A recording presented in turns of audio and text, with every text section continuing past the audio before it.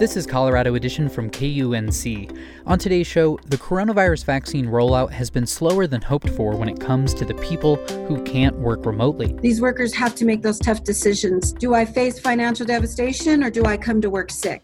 We'll have more on that, plus a look at how Loveland's famous Valentine's Day postmark program is still operating despite the pandemic. Those stories and more, just ahead.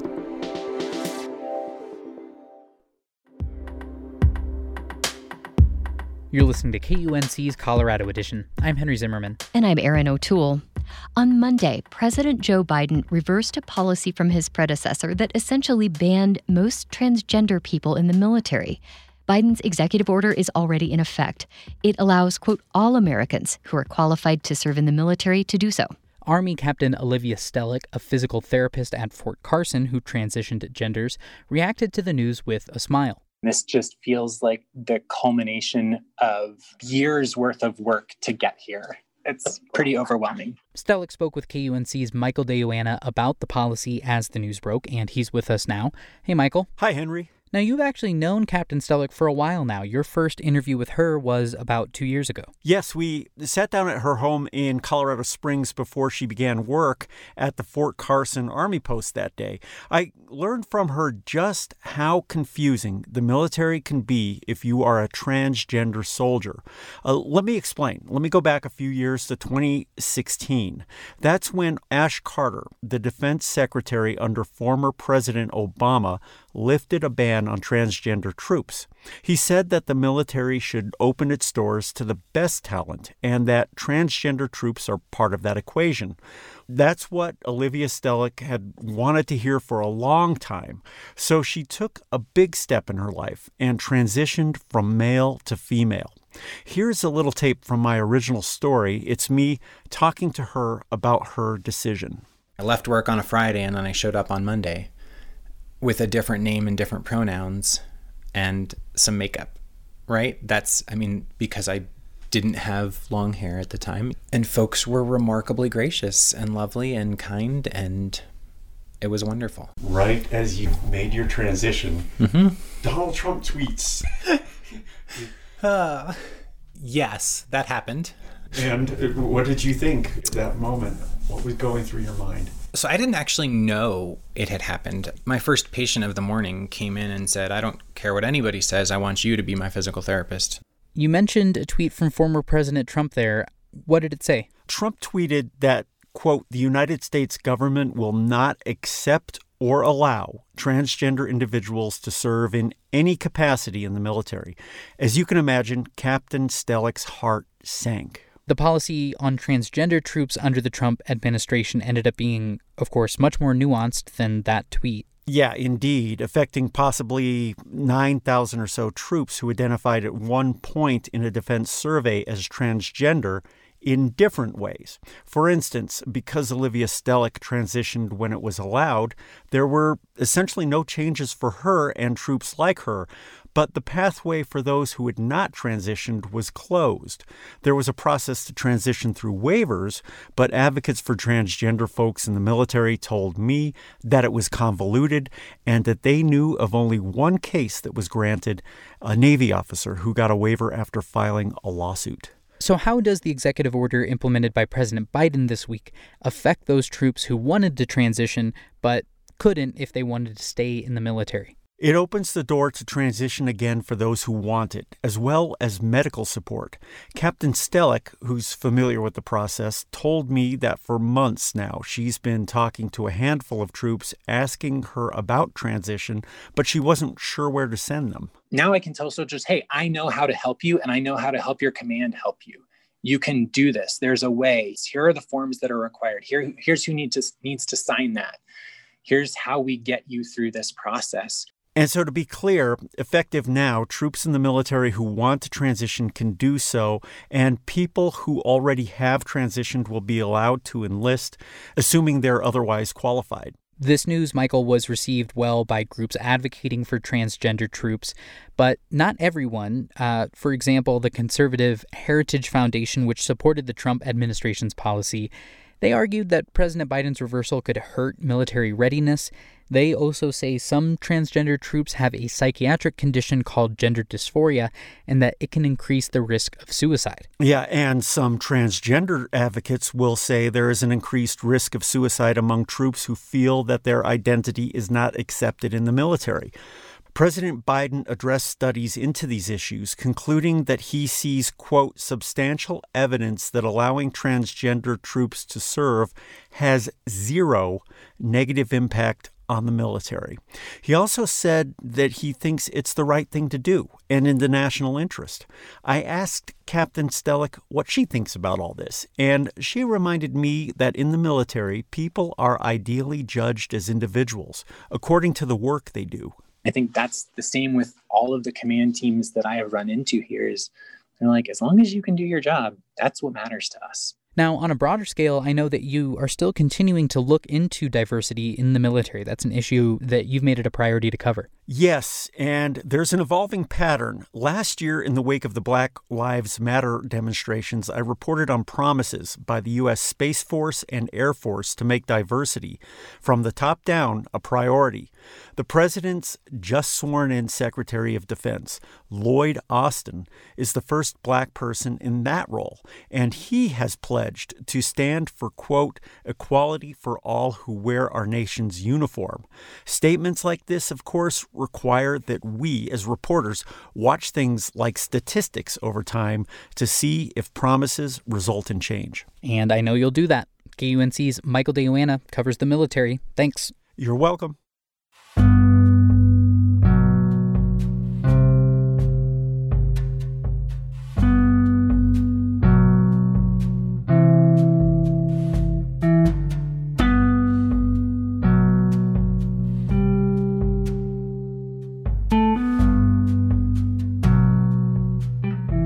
It's no surprise that Colorado's middle class is shrinking. That's been the trend here in the state and across the country for the last few decades. But a new report from the Bell Policy Center finds that Colorado could do a lot more to help people rise from poverty by rethinking the way that it directs public investment. Here to explain more is Jennifer Brown, who wrote about this for the Colorado Sun. Hello, Jen. Hi, Erin. In broad terms, what is meant by public investment?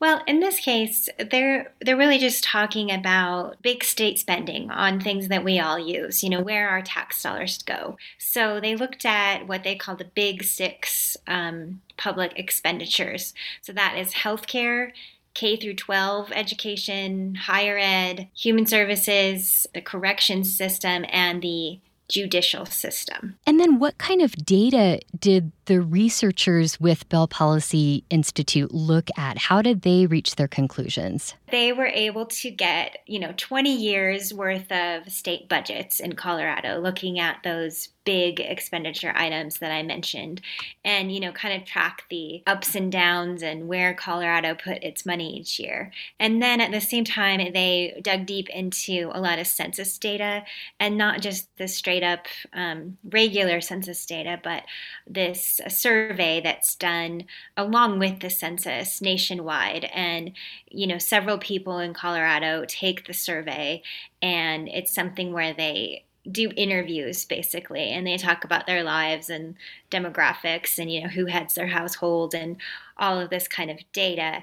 And in a very complex statistical analysis, they took this real data and put in scenarios for, how families did when the state was investing money in different categories. And it seems like the big takeaway is how this money is spent really can lead to very different outcomes. You illustrate this with the example of spending $10 per person more in K-12 education. Yeah, and that was something that they picked out in the chart. They kind of described it as a thought experiment, which I thought was interesting, sort of a series of well, what if we put some money over here? What happens statistically over here, right? And of course, there are many reasons why a family might be in poverty and unable to rise out of that. But statistically, they could tell, probability-wise, what would happen to Coloradans. And one thing that they found that, I highlighted in my article because I thought was really important, that when they put money into K-12 education, the lines for both white Coloradans and communities of color went up in terms of those people were better able to own their own home, which is, something that we define like as a middle class lifestyle. Right. So more investment in K through 12 education translated into upward mobility in, economic status. And then if you look at more money being poured into corrections, it goes down for both white and communities of color. Another thing I found interesting is investing in the judicial system, which of course includes programs that keep you out of prison. Like that's what they're intended for, like, drug court or mental health programs that try to keep people on track and avoid prison time. When you invest in those, it is also beneficial economically for families. And investment in higher education has declined over the last 20 years. That's pretty well known. I don't want to assume, but does the report suggest that bumping that money up again could have positive impacts? Yeah, it does suggest that. And it is really interesting. The report really boiled it down to, as Colorado's population has increased, like what are we spending in state funds on these big six programs when you take into account inflation and per person. And it's kind of startling, like on a per person level, we're spending less on K through 12 education and less on human services over the last 20 years. And it's even worse for higher education. We've just been spending less, period, on that. And I think what the report is saying is, yes, it's advocating for more spending in general and saying that, Colorado's state spending isn't keeping up with its population, but it really is more importantly saying, if we're going to have new money to put in, where you put it is what matters. So instead of just advocating for more government spending and big spending, it's saying, let's really focus on the areas where it actually helps people rise out of poverty and into the middle class. What happens with this report? Do state lawmakers get it and actually read it? What do the researchers want to see happen with this information? Yeah, they're trying to share it widely, of course, and their hope is that policymakers, state lawmakers, the folks that make the state budget every year will dive into it a little bit and see where these investments make more sense. And, as one of the lead researchers put it to me, it's just, she's putting the information out there and she's saying to them, it depends which bucket you pour the money into. It's not going to have the same impact if you put it in one category versus another. Jennifer Brown is a reporter with the Colorado Sun. You'll find a link to this story at our website, kunc.org. Jennifer, thank you so much for talking with us. Thanks for having me, Erin.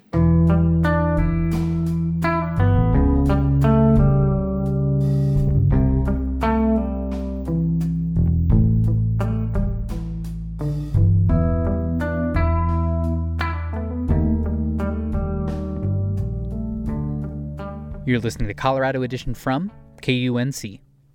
Coronavirus vaccines are finally underway, but distribution of the shots is slower than many had hoped, leaving those who have to go to work every day still at risk of getting sick. This is particularly true for Colorado's grocery store workers, hundreds of whom got COVID-19 in 2020. As KUNC's Adam Reyes reports, some are turning to their union for help as they worry about their health and financial security. The loss of her grandmother is too hard for Marisola Guzman to talk about. She passed earlier this month after a weeks-long battle with COVID. Guzman long feared bringing the virus home from her job at King Soopers. Just a lot of people, a lot of ignorant people, I guess, not wanting to wear masks. Though Guzman wasn't working in the weeks before her grandmother got sick because of a work-related injury. Other members of her family are worried too, Guzman says, but they kept clocking in to their essential jobs. Because I need money to not only support myself, but to help my family as well. This predicament is not unique to Guzman. Last August, a poll by the Colorado Health Foundation found that that 19% of people surveyed said they were required to work despite health concerns. The rate is larger for those in lower income brackets. These workers on the grocery side, they're exposed daily. Kim Cordova is president of the United Food and Commercial Workers Union Local 7. And they have no control over their environment. State data show hundreds of those workers have gotten COVID-19. At least 270 employee cases were connected to nearly 24 outbreaks at King Soopers locations alone. 3 died. These workers have to make those tough decisions. Do I face financial devastation or do I come to work sick? Some grocery chains, like King Soopers, offer 2 weeks paid time off for those who test positive for the virus or show symptoms, but only if they're confirmed by a medical professional. You know, at the beginning of the pandemic, these big grocers came out, put up billboards, and went on TV calling them heroes. They also offered regular pay bonuses as hazard or hero pay in recognition of the difficulty of working during a pandemic.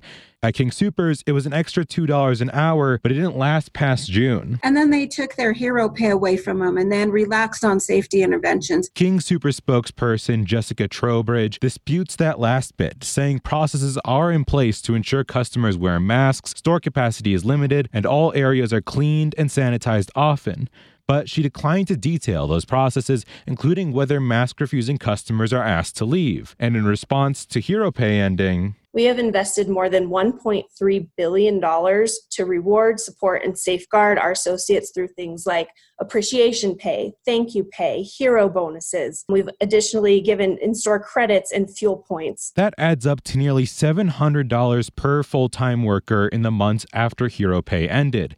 It's not nearly as much per month as the hero pay was, so union workers protested in December with messages like, "All I want for Christmas is my hazard pay." We're exercising our First Amendment, peacefully protesting that King Soopers reinstate their hazard pay. But Bert Cutchall is worried about getting a different kind of pay from King Soopers. From August till the present time, I've just been collecting the medical part of the benefit, not the cash part. The benefit he's referring to is a $300 a month disability pay. Cutchall hasn't been to work since last March because of issues with his heart and lungs. The 69-year-old is taking the virus very seriously, even avoiding contact with his daughter when she drops off groceries. I've never looked elsewhere for another job. I've been here for King Soopers for my whole entire lifetime and, a good company to work for, basically. At the insistence of his doctor, King Soopers allowed Cutchall to use sick and vacation days built up over his 5 decades with the company.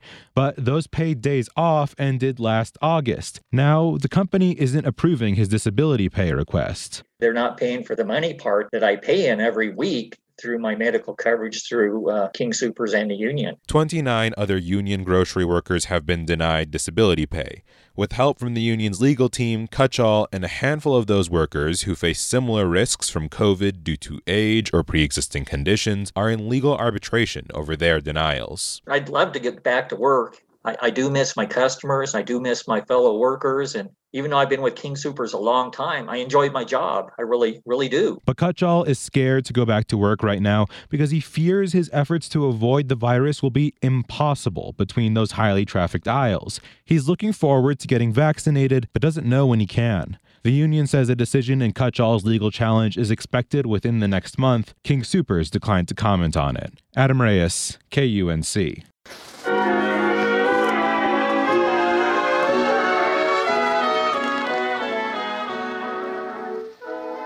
Around this time of year, Loveland is known as the Sweetheart City, in part because of its Valentine remailing program. People can get their cards stamped with a special verse and a postmark before it arrives in their loved one's mailbox. In past years, Valentine headquarters would be a busy scene, featuring dozens of volunteers sitting elbow to elbow in a conference room, stamping envelopes from around the country with Loveland's own special design and poem, known as a cachet. This year, on its 75th anniversary, the program has had to make some changes due to the COVID-19 pandemic. We're joined now by KUNC's arts and culture reporter Stacy Nick to find out how the city is able to keep the remailing program operating while keeping its volunteers safe. Hey, Stacy. Hi. So for people who don't know about Loveland's Valentine remailing program, what is it? So in 1947, Loveland's postmaster, Elmer Ivers, helped come up with the idea of offering an official cancellation stamp for Valentine's Day cards. A local couple, Ted and Mabel Thompson, helped expand it beyond a simple postmark to include a new design and a special Valentine's-themed verse, which is known as the cachet, each year.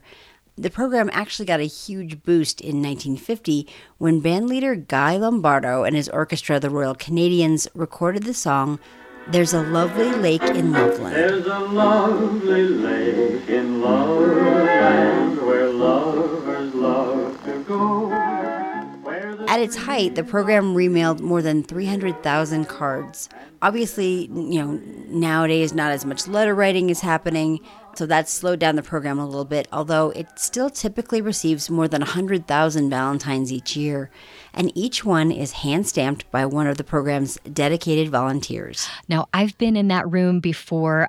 All of those volunteers stamping away. It's kind of loud, and really it's kind of amazing to see. Right? But this year, obviously, hanging out in that conference room with dozens of other people for hours at a time just really wasn't possible, especially as most of those volunteers are senior citizens and highly at risk for COVID. So what happened to the program this year? They did not decide to cancel it, I know. They did seriously consider not doing the program this year, but Loveland Chamber of Commerce President Minnie McLuhan, who coordinates the program, told me there was concern that even if they canceled it, because it's been going on for so long, they were going to get a lot of Valentines from around the world, whether they went ahead with the program or not. But she said what really cemented the decision to move forward was the volunteers, many of whom have been doing this for decades. This is actually a very coveted role in Loveland. There's even a waiting list that's about 15 years old and more than 100 names deep of folks who want to volunteer with the program. Many of these folks told McLuhan that they still wanted to do the program, even if this year it looked a little different. I think it speaks volumes that our volunteers still want to participate and be a part of this. They truly do just pour out everything they have in this community, being the sweetheart city, that we want to share love around the world. And, what better way to do it? The cachet actually reads, "Let's unite our hearts this Valentine's Day. Our sweetheart city will lead the way." So, like many things we've had to redesign since the pandemic began, the Chamber set up smaller groups of no more than 10 volunteers to a room. They've also added second shifts to make up for the lost manpower. And of course, masks and social distancing will also be required. These folks are so dedicated. What do you think it is that makes this program so popular for these volunteers? Well, like you mentioned, you and I have both seen the stamping in action. We've talked with these volunteers over the years. That room is like a big family get-together. People laughing and talking and being part of a tradition that has seen cards from all 50 states and 110 countries. But I think there's also something personal about it for each of them. I asked volunteer Joyce Boston, who's been taking part in the remailing program since 1997, what it was for her, and here's what she told me. It's my therapy, yes. Yeah, it's kept me going. My husband's been gone now 12 years, and, if it hadn't been for that, I don't know what I'd do. Because living alone, you can let yourself get real depressed if you want to, and I just refuse to do that. In a typical year, Boston, who's 86, also volunteers at the local hospital, but she says the remailing program is special to her, maybe because of the holiday itself. Valentine's Day has always been very special to me. I still have the first Valentine my husband gave me in 1953. And it's getting pretty beat up because it's been into 4 different states, and we moved 18 times in our married life, and so it's kind of got beat up, but it's my favorite thing. And he always made Valentine's Day special. He always bought me a fancy box of chocolates. And no matter, some years were very lean years for us, but he always managed to find that box of chocolates for me. Oh, I love that so much. But was she at all concerned about the risk of volunteering while we are still in the middle of a pandemic? Boston told me she never really hesitated about going forward with the program. She says she feels like the precautions will keep them safe, and she also recently got her first round of the COVID-19 vaccine. She'll get her second dose just in time for the 10-day stamping season, which begins February 1st. That's so great. Stacey, thanks so much. Thank you. That's KUNC's arts and culture reporter, Stacey Nick. Now, if you want to get your special Valentine's stamp from the city of Loveland, you may want to hurry. Cards need to be received by February 7th for delivery in the U.S. and by February 1st for international delivery. You can find out more about how to do that by going to kunc.org.